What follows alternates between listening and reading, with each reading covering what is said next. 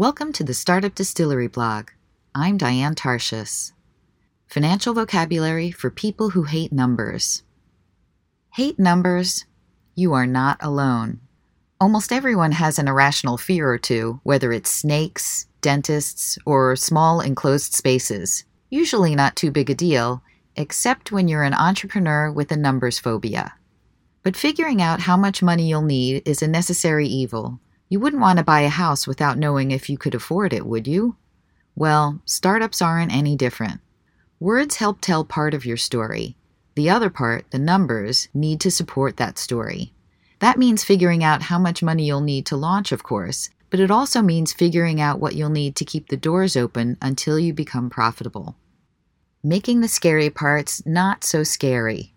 If you're new to the world of financials, the vocabulary can seem kind of intimidating. You wouldn't be the first to break into a cold sweat hearing revenues minus expenses. So today's goal is to make all the lingo a lot less scary, a lot less complicated, and a lot more understandable.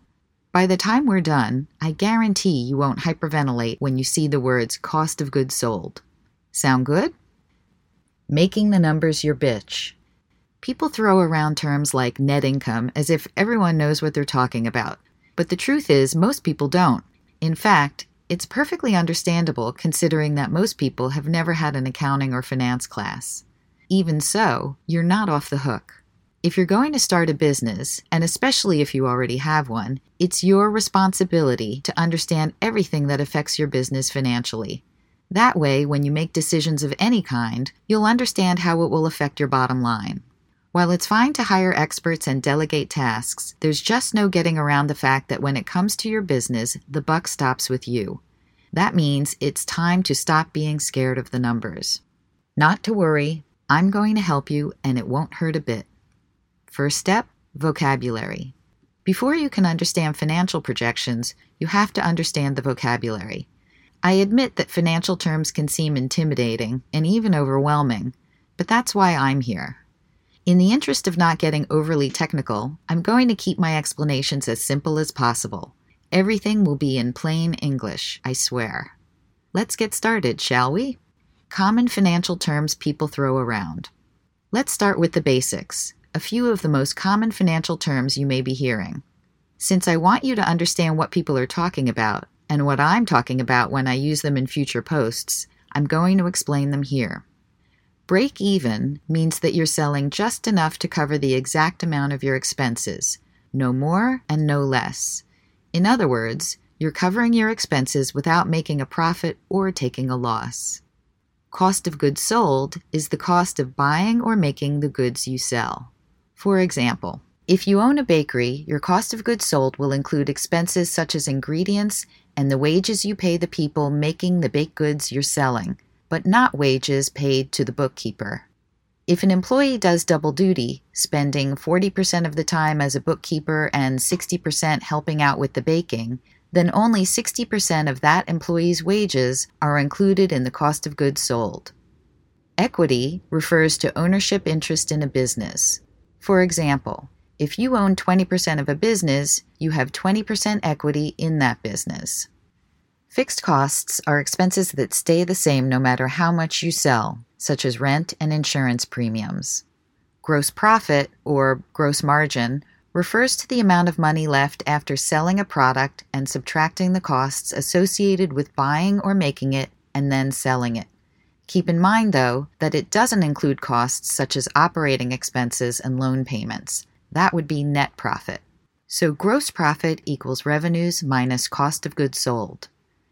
Net profit, or net income, is a company's total earnings after subtracting all of its expenses from its total revenues during a specific period of time. In other words, net profit equals revenues minus expenses. Net worth, or net assets, is a way to measure the value of a company. Net worth equals total assets minus total liabilities. Operating expenses are expenses your business has no matter how much or how little you sell. Other expenses, or non-operating expenses, are expenses that aren't related to the operation of your business, such as the interest expense on your loans, mortgages, or lines of credit. Variable costs change depending on how much you sell. Examples include cost of goods sold, credit card fees, and commissions. Working capital refers to the operating liquidity of your company. In other words, how much cash you have on hand to pay your bills at a particular point in time. On hand can mean money in the cash register or, more likely, money in your bank account. Working capital equals current liabilities minus current assets. A word on spreadsheets. Starting a business requires two things, an idea and money. The money part means preparing financial projections that support your idea, which requires showing them in a standard format.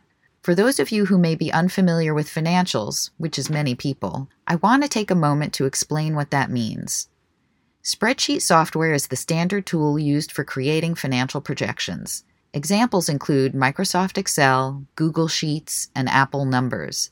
It doesn't matter which you use. The software lets you type numbers into columns and rows that enable you to perform mathematical calculations. Basically, the software acts like a two-dimensional calculator.